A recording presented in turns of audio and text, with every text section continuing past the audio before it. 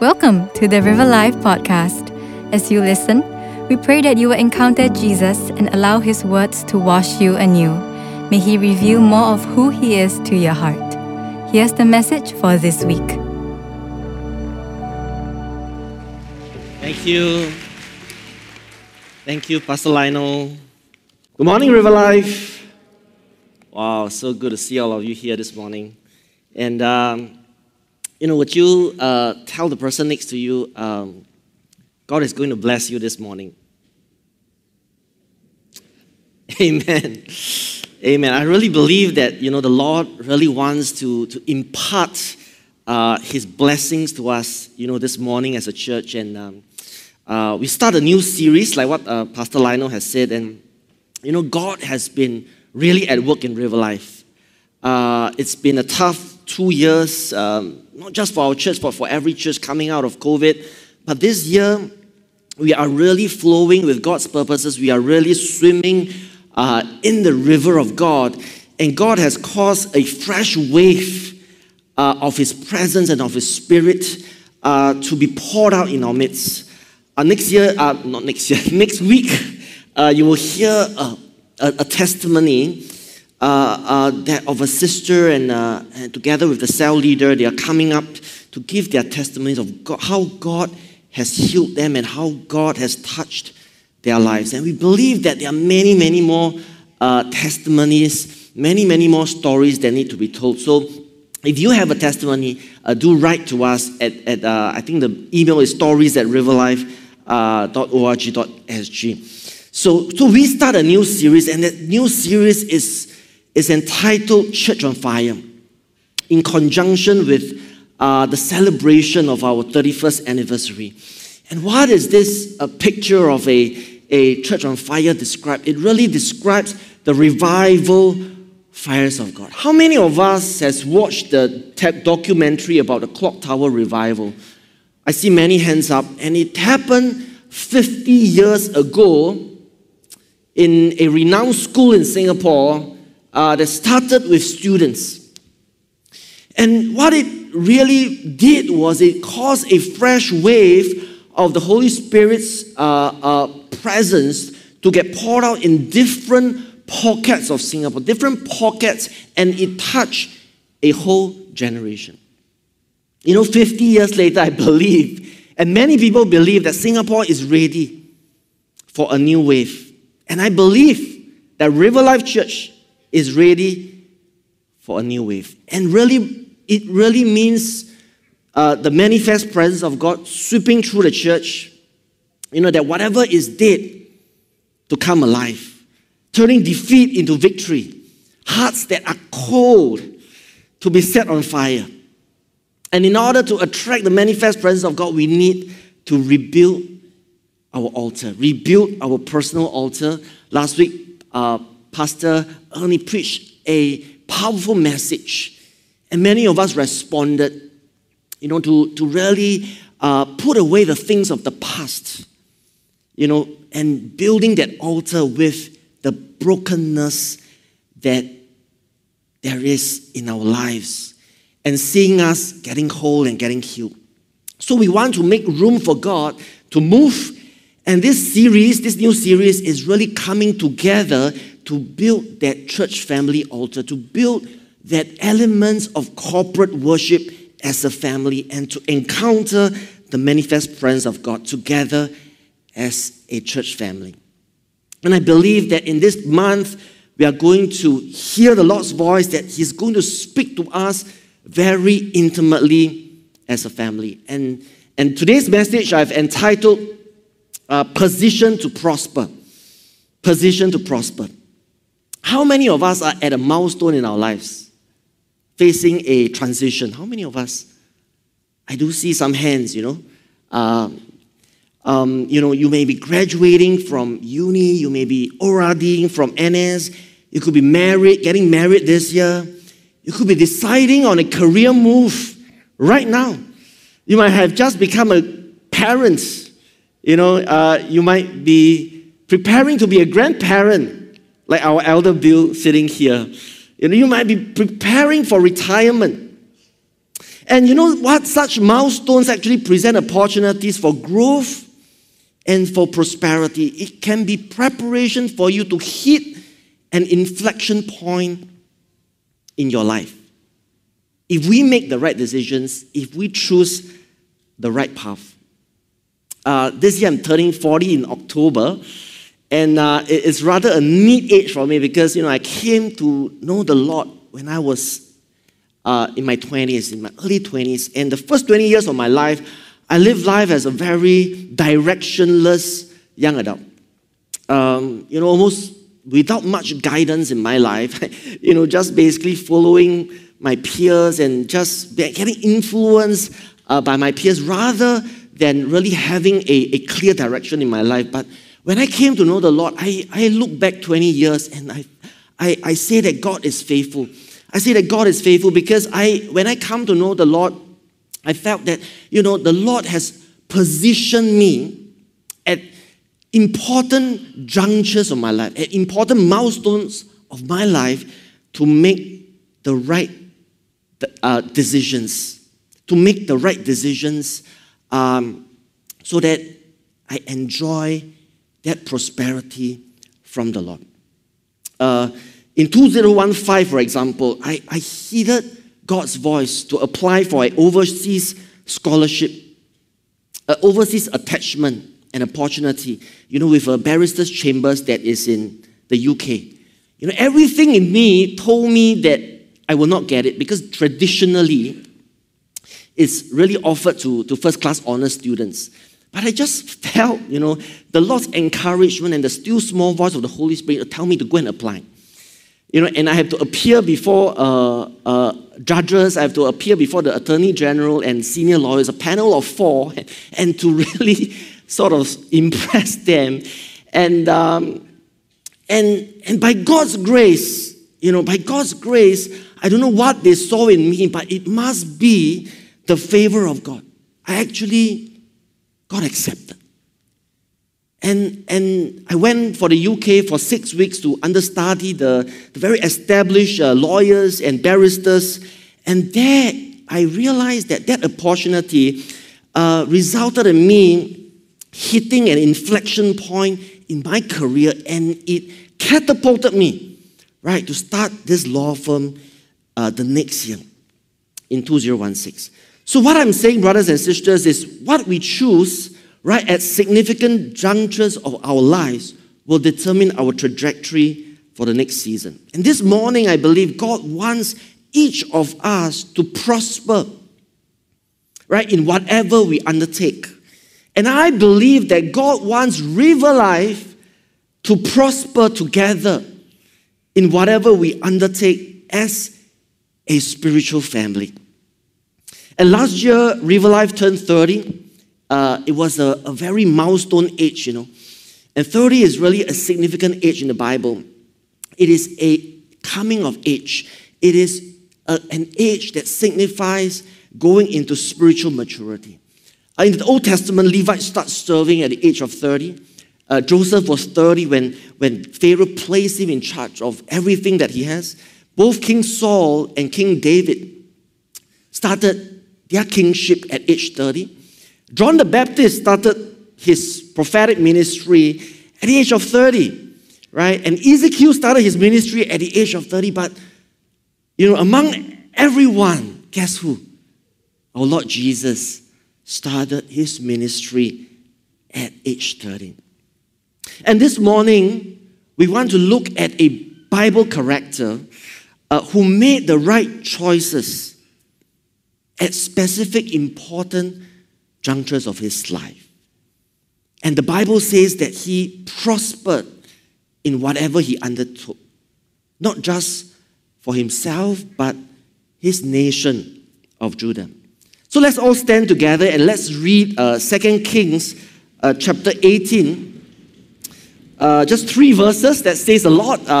3 verses, verse 5 to 7. And we see it on the screen. So let's read and let's pray together. 1, 2, 3, let's go. Hezekiah trusted in the Lord, the God of Israel, and there was no one like him among all the kings of Judah, either before him or after him. And he held fast to the Lord and did not stop following him. He kept the commands the Lord had given Moses. And the Lord was with him. He was successful in whatever he undertook. He rebelled against the king of Assyria and did not serve him. Let's pray. Father, I just thank you, Lord, for your word this morning. Lord, we pray, God, that, Lord, even as we seek you, Lord, would you reveal not just your word, but yourself to us through your word. Your heart for us, individually and as a church. Lord, Father, your heart for this special group of believers in RiverLife Church. I pray, God, Father, God, that you hide your servant behind the cross this morning. I pray, God, that you will hearken our ears to your voice. And the still small voice of the Holy Spirit will speak directly to our hearts this morning. We pray and we receive every blessing that you intend for us this morning. In Jesus' name we pray. Amen. Please have a seat. And we can see that verse that we just read, verse 7, it gives a really one-line summary about Hezekiah's life. He lived a life of true prosperity in the Lord. And I just want to say at the outset, brothers and sisters, that prospering, right, is not a bad word. Prospering is not a bad word, so don't need to cry, But it seems that every time God restores a truth to the church, Satan tries to deposit an error. In other words, when God reveals a truth to us, right, Satan many times tries to abuse that truth and turn it into an error by taking it too far. So you know what? I believe God tried to restore the truth about biblical prosperity to the church, but then Satan tempted some people to get greedy in this area, to get covetous in this area. And I also believe that it is possible that Satan even tempted some influential pastors and leaders in the ministry to get out of balance in this area. And all of a sudden, we had what was labeled the prosperity doctrine. And because of it, errors of a few, prosperity is suddenly viewed as a bad word. But I want to assure everyone here that the word prosperity is a biblical word. It is not a bad word. Right? We see that in the Old Testament, the word prosper was used 63 times to describe God's heart and God's plans for his people. In the New Testament, in 3 John verse 2, the Apostle John says, "Beloved, I pray that you may prosper in all things and be in health," right? Just as your soul prospers. So in all things, in every respect, in every arena of your life, the Lord wants you to prosper. But in your walk with him, in your relationship with God, in your marriage, right, in your parenting, right, in your career, in your calling, in every area of your life, the Lord desires you to prosper. Right, and the Hebrew word, that the root word of prospering means to push forward, to progress. Right, and the Greek word for prospering means to give help on the road, to push that individual further down the road of progress. And this morning we look at why did King Hezekiah prosper. And in verse 7, it summarized his life. And it says that the Lord was with him. And very simply, Hezekiah lived a life that attracted the manifest presence of God. And because of the manifest presence of God in his life, the Bible says that he was successful in whatever he undertook. He was prosperous and fruitful in all of his endeavors. So the key to prospering, really, brothers and sisters, is the presence of the Lord. So today we want to explore how we can position ourselves, right, to prosper in whatever we undertake. And in that, we need to learn how to attract the manifest presence of God in our lives. And if we look at Hezekiah's life, we learn about 3 things that Hezekiah did well in order to attract the manifest presence of God. The first thing was that he trusted in the Lord. The first lesson for us, trust in the Lord, right? Trust in the Lord. In 2 Kings chapter 18, verse 5, it talks about Hezekiah trusted in the Lord, the God of Israel, and there was no one like him among all the kings of Judah, either before him or after him. There's a story about this man who is walking next to a cliff when suddenly the earth gives way. He falls over the edge, and yet he manages to grab hold of a plant that was growing out of the side of the cliff. Hanging hundreds of feet off the ground, he yells, "God, please help me," many times, until there is a thunderous voice over him that says, "Do you believe in me?"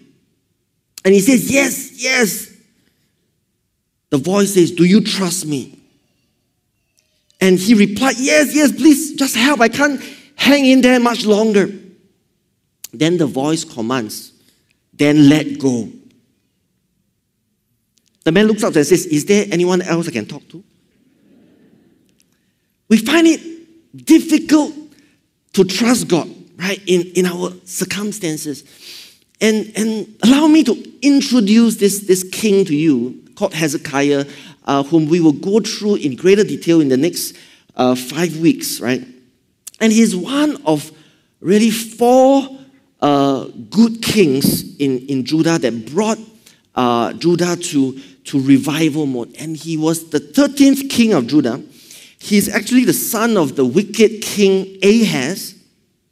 And he reigned over the southern kingdom of Judah for 29 years, right? Around 715 BC to 686 BC. And the Bible describes Hezekiah as a king who had a close relationship with God. A king who did what was good and right and faithful before the Lord his God.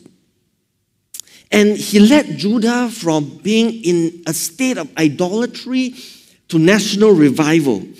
From unfaithfulness to prosperity. And during the reign of Hezekiah, he faced a big challenge. And it was the biggest threat to Judah's existence. And this nation, this challenge is called Assyria.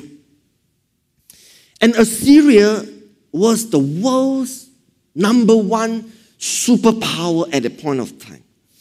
And it had already conquered the kingdom.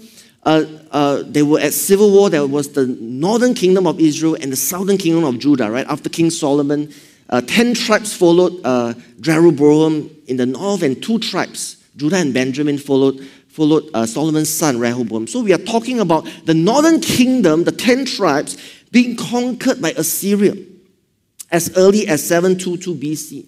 That was about the reign at that time when Hezekiah came on the throne. And then at about 701 BC, Hezekiah and Judah faced a national crisis. And Assyria launched a full-scale invasion on Judah with an enormous army of almost 200,000 troops. So in that context, Hezekiah has got to learn, right, to trust God. To trust God for deliverance. You might ask, what has that got to do with us, living in the 21st century? And I want to submit to everyone here that we too face an Assyria today. Right? We too face an Assyrian invasion today. Right? Not a political Assyria. Right? Not a political Assyria with a real army, so to speak, but a cultural Assyria. An Assyria that is subtle, an Assyria that is insidious, that is covert, that is elusive. And you may not realize its plans and its attack on us. And this Assyria, it represents the world's culture, the world's ways. You know, since Adam had given the key of this earth, of this planet, to the devil, since the day of man's fall, the world has become the devil's playground. And we are in this boiling pot, in this ecosystem, this unrighteous ecosystem, which Satan ultimately still controls at this point of time. But we know, right? We know that his days are numbered. We know that Jesus is coming back again, and he is going to restore everyone and his kingdom on earth. But in the meantime, there are three ways in which the world and his ways attack us. The world and his ways try to influence, and it tries to invade us, right? And if we are not careful, our spiritual life can be snuffed out, right, by a serious invasion. And I can think of at least three ways in which the attacks from the world come. The first is deception. And we are dealing with big-time deception in our culture, in our days. And we are dealing with fake news all over. We are even dealing with deep fake technology. The pictures that you see could be doctored over the internet. And really, it's getting harder and harder to decipher and to discern what is true and what is not true. Right? And the world and its ways are skilled at shaping public perception, at spinning and presenting a certain fallacy in a way that sounds like truth. And worse still, in this cultural boiling pot, truth and what God says is truth, what God's word is, has been redefined. And we see the agenda that marriage is becoming redefined. Gender is becoming redefined. Right? What God says about marriage, what God says about gender is being challenged, is being totally perverted. And in this day and age, you know, if you do a quick research, you can find 126 genders in the world.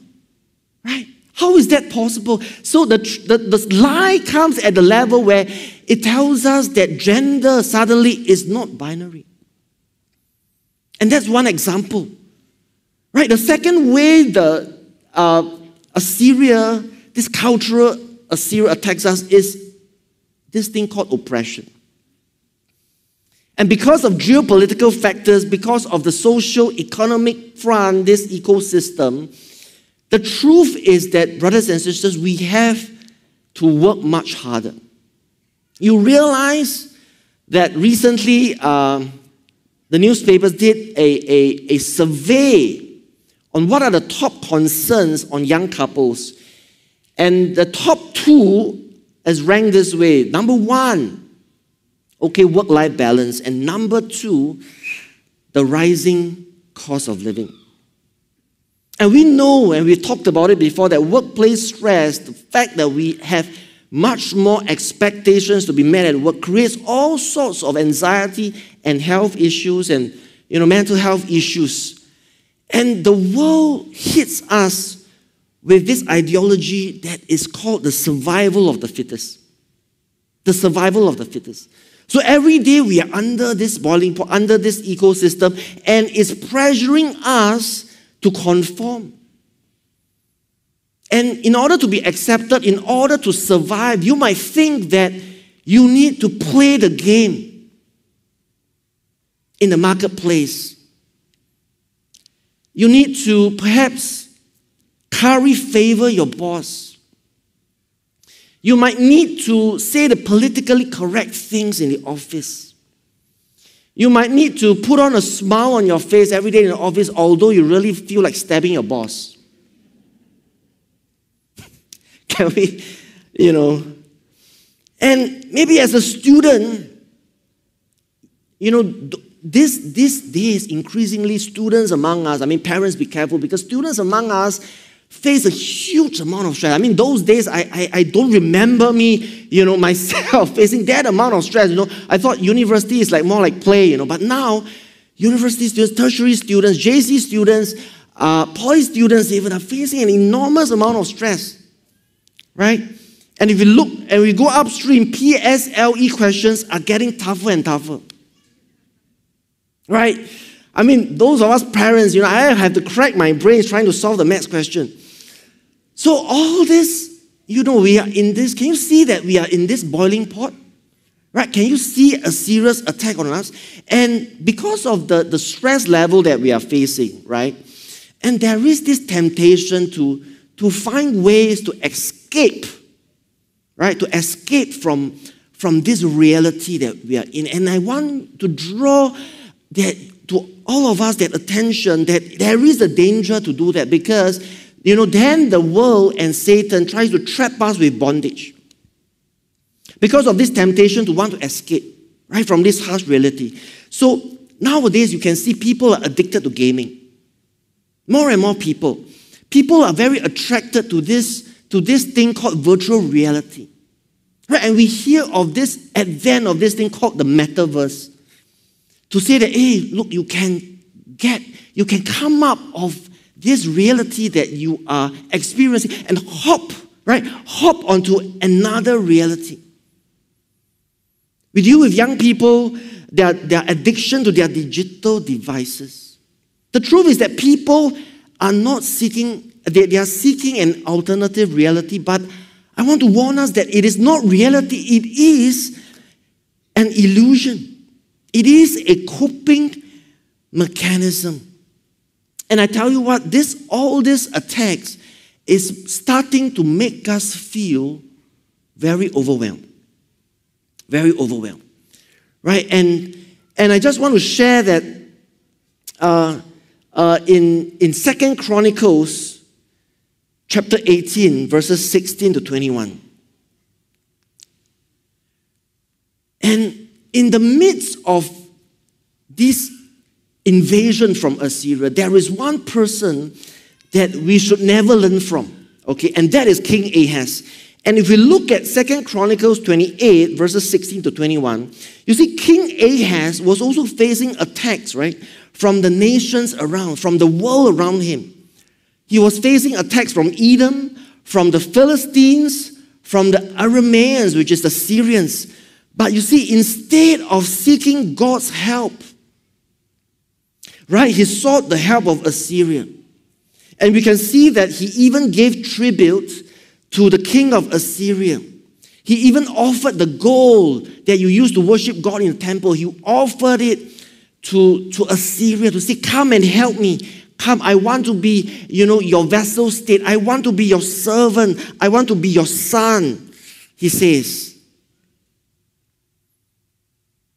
And as a result, instead of finding strength, instead of finding deliverance, right, it says that in verse 20, the king of Assyria afflicted him. He came against him and afflicted him instead of strengthening him. So it reminds us that when we turn to the world's ways to try to cope with life instead of God's ways, we find more problems, we find more afflictions, and instead of help, instead of strength, we find even more problems, we find even more oppression. But see what King Hezekiah, right, the positive example, the son of Ahaz, he totally turned things around. He told his people, in the face of the Assyrian invasion, in the face of a national crisis, he told the people in 2 Chronicles 32, and we're going to take a look, verse 7 and verse 8. He told them to be strong and courageous. Do not be afraid or discouraged because of the king of Assyria and the vast army with him. For there is a greater power with us than with him. With him is only the arm of flesh, but with us is the Lord our God to help us and to fight our battles. With him, with the world, is only the arm of flesh. But with us as God's people, is the Lord our God to help us to fight our battles. And that encouragement actually summed up Hezekiah's trust in the Lord. So this morning you could be facing oppression, you could be facing deception, you could be facing even bondage in your life. I want to encourage all of us that not by might nor by power, but by the Spirit of God. But by the Spirit of God, the Lord will bring you breakthrough. The Lord will break the yoke. Amen? Now, the second thing that we can learn from King Hezekiah is to follow God and hold fast to his commands. Right? King Hezekiah in 2 Kings chapter 18, verse 6. It says, he held fast to the Lord and did not stop following him. He kept the commands the Lord had given Moses.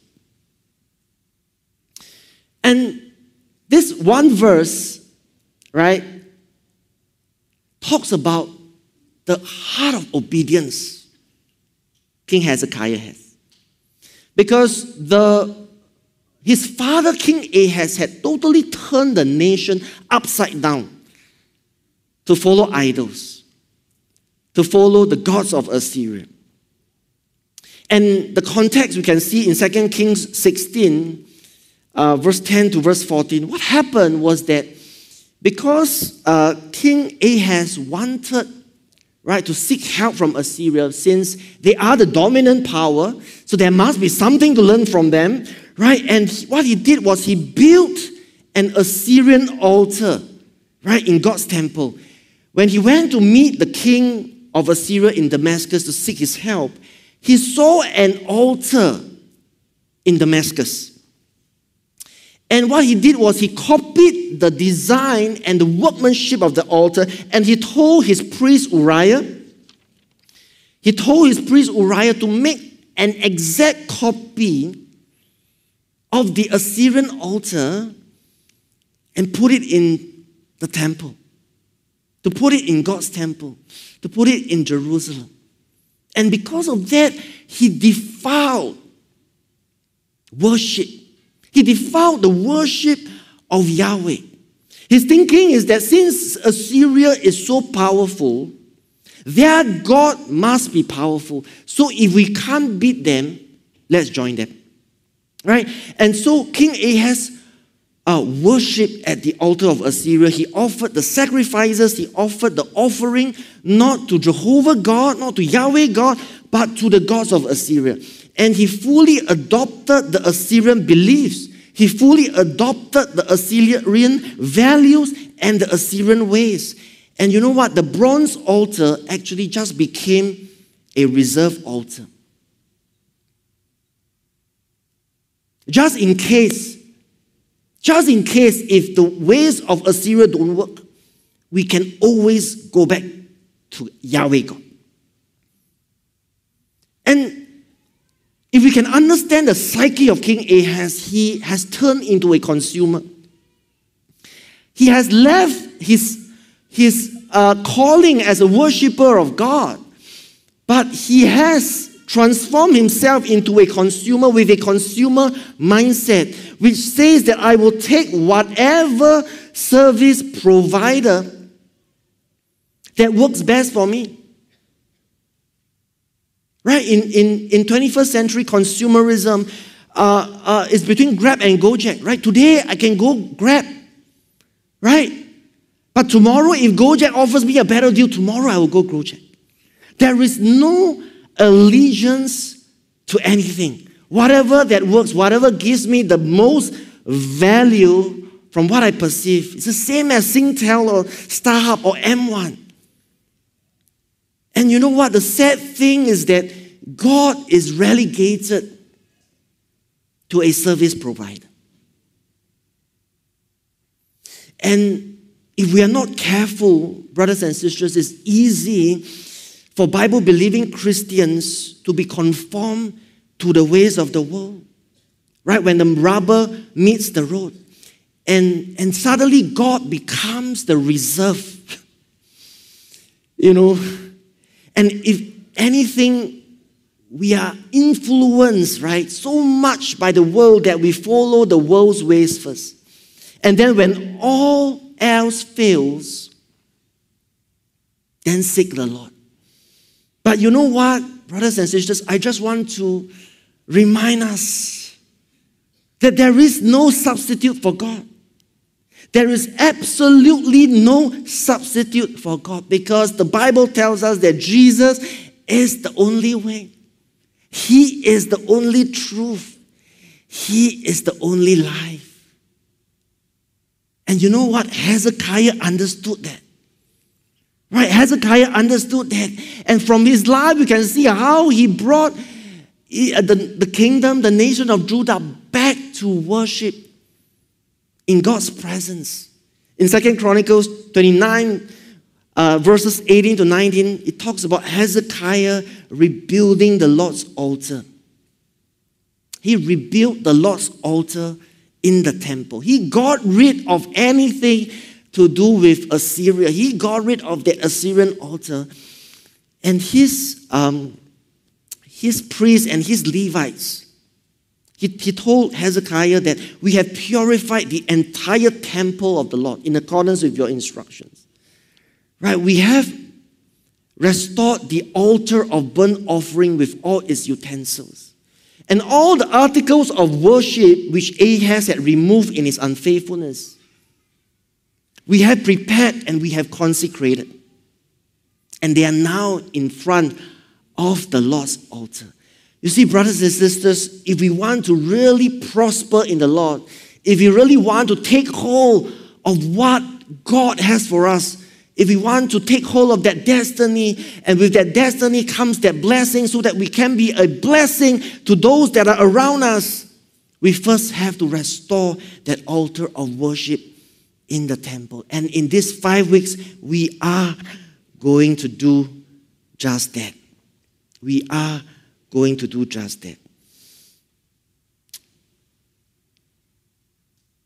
So, how does it apply to us? I just want to encourage all of us that even when the going gets tough in your lives, be obedient to God. Start from a position of worship. Follow God and hold fast to His commands. Right? Start by rebuilding the Lord's altar. And we want to do it as a church family. Start with reconnecting ourselves to God and live a life of true prosperity and revival. Commit to cell group gatherings. Commit to Sunday service gatherings. Because community will help us hold fast to God's commands. So in this next 1 month, we want to rally all of us together, and we want to say and do this commitment to God together, that God, we want to worship you together. And that's the great starting place. And the third lesson, brothers and sisters, is that Hezekiah, his life, it's very evident that he did not serve the ways of the world. He did not serve the ways of the world. This point is related to what we have mentioned in the first 2 points. And in 1 Kings chapter 18, verse 7, it says that Hezekiah rebelled against the king of Assyria and did not serve him. He refused to follow Assyria's ways. He refused to be a vassal state of Assyria. One translation says he revolted against Assyria. He revolted against the big bully in the neighborhood. Some of you may need to hear this, those of you sitting in our midst, because there might be a big bully in your life right now. And the enemy seeks to kill, to steal, to destroy. I want to share this story of a bully in my primary school. And this bully in my class, he keeps disturbing this real nice boy in class, This real nice boy. And, he's a bit gullible, he's a bit soft, And he keeps disturbing him, he keeps harassing him, he keeps taunting him. He keeps making fun of him. Let's call that guy Bill, since Bill, our elder Bill is so nice, right? So that guy Bill just keeps tolerating until one day he could no longer tahan the bully. He told the bully straight in the face, stop it. And that led to an altercation. The bully started to taunt him, to challenge him to a fight. You know what? Those days, more than 20 years ago, there was a relief teacher. Not very trained. She saw what happened and then she said, you do want to fight? Okay, let's do it, right? You do want to fight? The whole class, you got the whole class to form a boxing ring, right? And invited the two of them, come, you want to fight? Come, let's do it, right? And the two boys found themselves in this boxing ring. And you know what? Bill started to raise his clenched fist in this way, right? And you know what? The unthinkable actually happened. The bully chickened out. And as I was preparing for this message, and the Lord said to me that the enemy is like this bully. He will taunt you. It's like a roaring lion. But when it comes to the real thing, he chickens out when you stand up against him. So my point, right, brothers and sisters, don't give in to the devil. Don't give in to the world's influence in your life. In 2 Kings chapter 19, verse 35, there was the angel of the Lord. The Lord sent an angel in the face of this Assyrian invasion. And this angel put to death 185,000 in the Assyrian camp. When the people got up the next morning, all they saw were dead bodies. Brothers and sisters, when you trust the Lord, when you follow His commands and you refuse to bow to the enemy, you receive supernatural deliverance because God will fight for you. God will fight for you. And I just want to invite the worship team up even as we close. And I just want to end with this story to encourage all of us. One day I received a call from my missionary friend. Her name is June. And what happened was that she and another pastor friend planted a congregation in Johor Bahru. And that day they were prepared to go to church to minister, and they were having breakfast at a coffee shop. And they saw an Indian lady looking at them. And they can see that Indian lady is troubled. So they left the coffee shop, but the Holy Spirit prompted them to go back and pray for her. And it turns out that she has a legal problem. Her husband worked in Singapore as an engineer, but tragically passed away in the office because of a brain aneurysm. The doctors here will know what, it was an outpouching of the brain, of the blood vessel in the brain, and it ruptured one day while he was in the toilet. And this poor widow didn't even get to say her last goodbye. And she was actually expecting their second child at that point. And what was worse was that the insurance company didn't want to pay the workman compensation. If her claim is allowed, she's entitled to almost 200,000. But the insurance company only offered her a meager 20,000 as a settlement. She was a foreigner. She's a widow. Her children are fatherless. The kind of, she fits this profile of people that the Lord wants us to take special care of. So I took on the matter pro bono, and we got to fight against the insurance, the big insurance company. And the other side had a very well-known neurosurgeon. And he's saying that, the rupturing of this brain aneurysm is a spontaneous event. It means that that man was carrying a time bomb. And it can happen anytime, anywhere, even at rest. So his work did not cause his demise. And in the face of this very strong evidence supporting the other side, I needed to find another doctor. I needed to find another neurosurgeon, right? To say that, hey, actually there is that correlation, right, between work stress and the rupturing of the aneurysm. But to my disappointment, I called probably every neurosurgeon that I know. No neurosurgeon wanted to be my witness. Right? And I felt so lonely, and I broke down before the Lord in the morning, doing my quiet time. I said, God, I really need your help. And I broke into tears because my heart was crying out for this widow. And I said, God, show me your way. And then I heard this still small voice spoke. And I received it like that. It sounds a bit weird.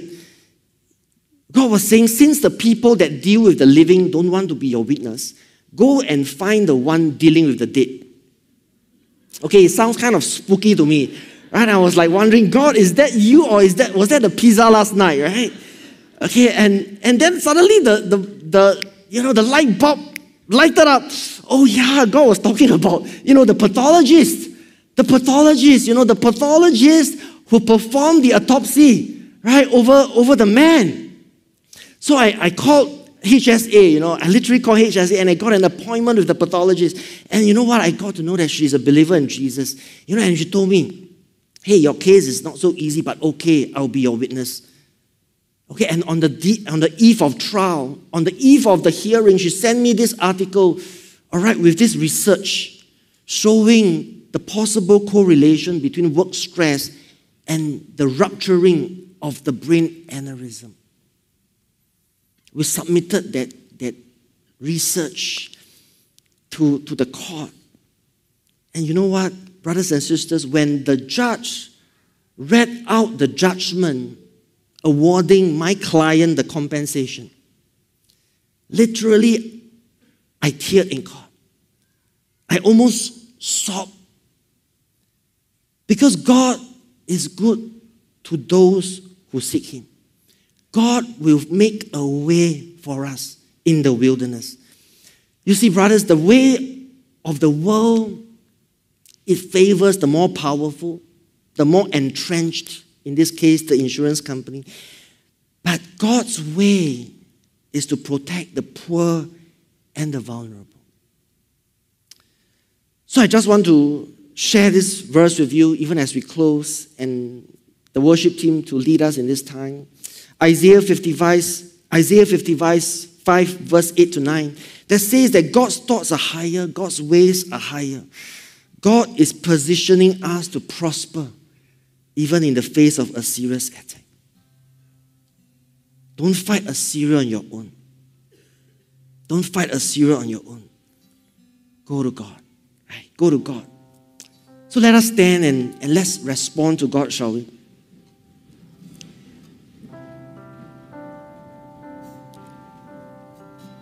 And I want you to encourage you to trust God,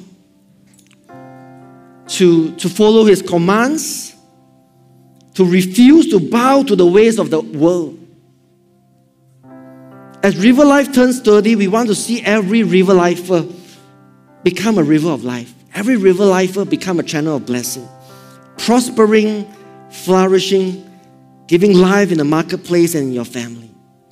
The river will flow outwards, touching lives, transforming our community. And let's believe that this will come to pass in the days to come.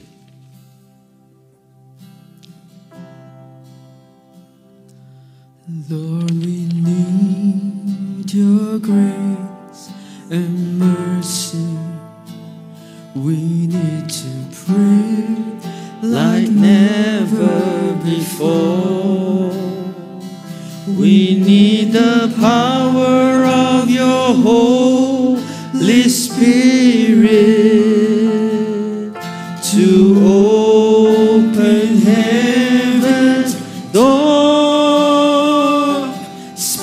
Spirit, touch your church. Stir the hearts of men. Revive us, Lord, with your passion once again. I want to care for others like Jesus cares for me. Let your name fall on me. Lord, we humbly bow before you. We don't deserve of you what we ask, but we yearn to see your glory.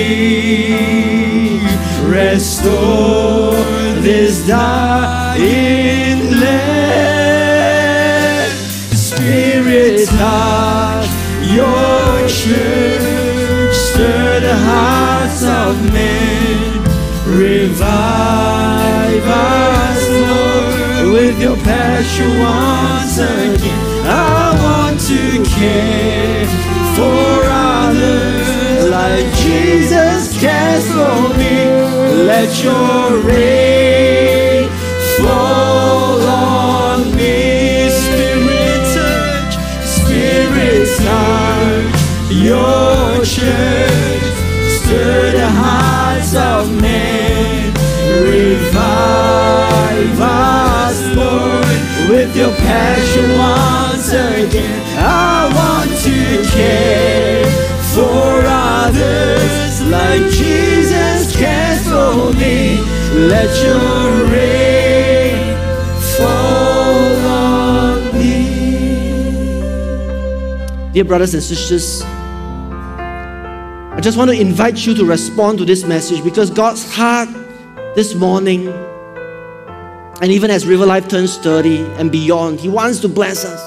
He wants to position us for a life of purpose, for a life of prosperity, for a life of fruitfulness.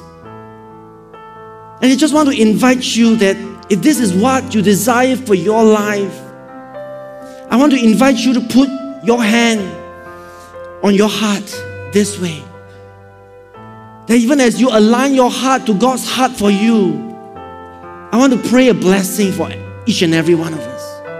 I want to pray that as we turn 30, we will reach that age of maturity to learn to trust Him, to learn to abide in Him, to learn to obey Him, and not be influenced in the ways of the world. Hallelujah. Thank you, Jesus. Father, Lord, I just thank you, Lord, Father. I thank you for all my brothers and sisters. Lord, with all of our hearts being aligned to your heart for RiverLife. God, you know us. You search us inside out. And we pray, Lord, that our heart's desire will be a reality in our lives. God, we will see your positioning. We will see your prosperity, even in the face of the Assyrian army, even in the face of deception, of oppression, and of bondage. Lord, your Spirit come and touch your church and set us on fire and set us ablaze and impart, Lord Father, your Spirit to us of victory and not of defeat, of life and not of death. And all God's people say, amen, amen, amen. Give a big hand to the Lord. Hallelujah. Thank you, Jesus. Thank you, Lord. You know what? Even as we close this service and we sing this chorus once again, I just want to invite those of us that face an Assyria, like that in your life, you may be oppressed, you may be in bondage, you may be suffering from deception, just from anxiety, from worry. If there is an Assyria in your life and you want that breakthrough, I want to invite you to come to the front that we can pray for you. So let's do that even as we sing the chorus one more time. Your church, stir the hearts of men. Revive us, Lord, with your passion once again. I want to care for others like Jesus cares for me. Let your rain fall on me.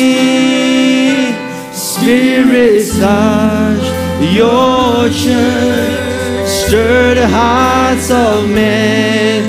Revive us, Lord, with your passion once again. I want to care for others like Jesus cares for me. Let your rain fall on me.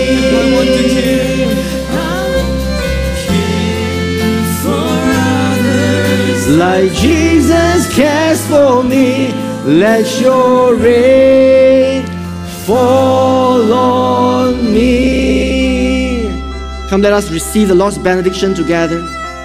Hallelujah. May the love of God our Father, hallelujah. May the grace of our Lord Jesus and the empowerment and the fellowship of the Holy Spirit be with each and every one of us. For today until we meet again, in Jesus' name, in Jesus' most precious name. And God's people say, amen, amen, amen. Hallelujah. Thank you, Jesus. Thank you, Jesus. Hallelujah.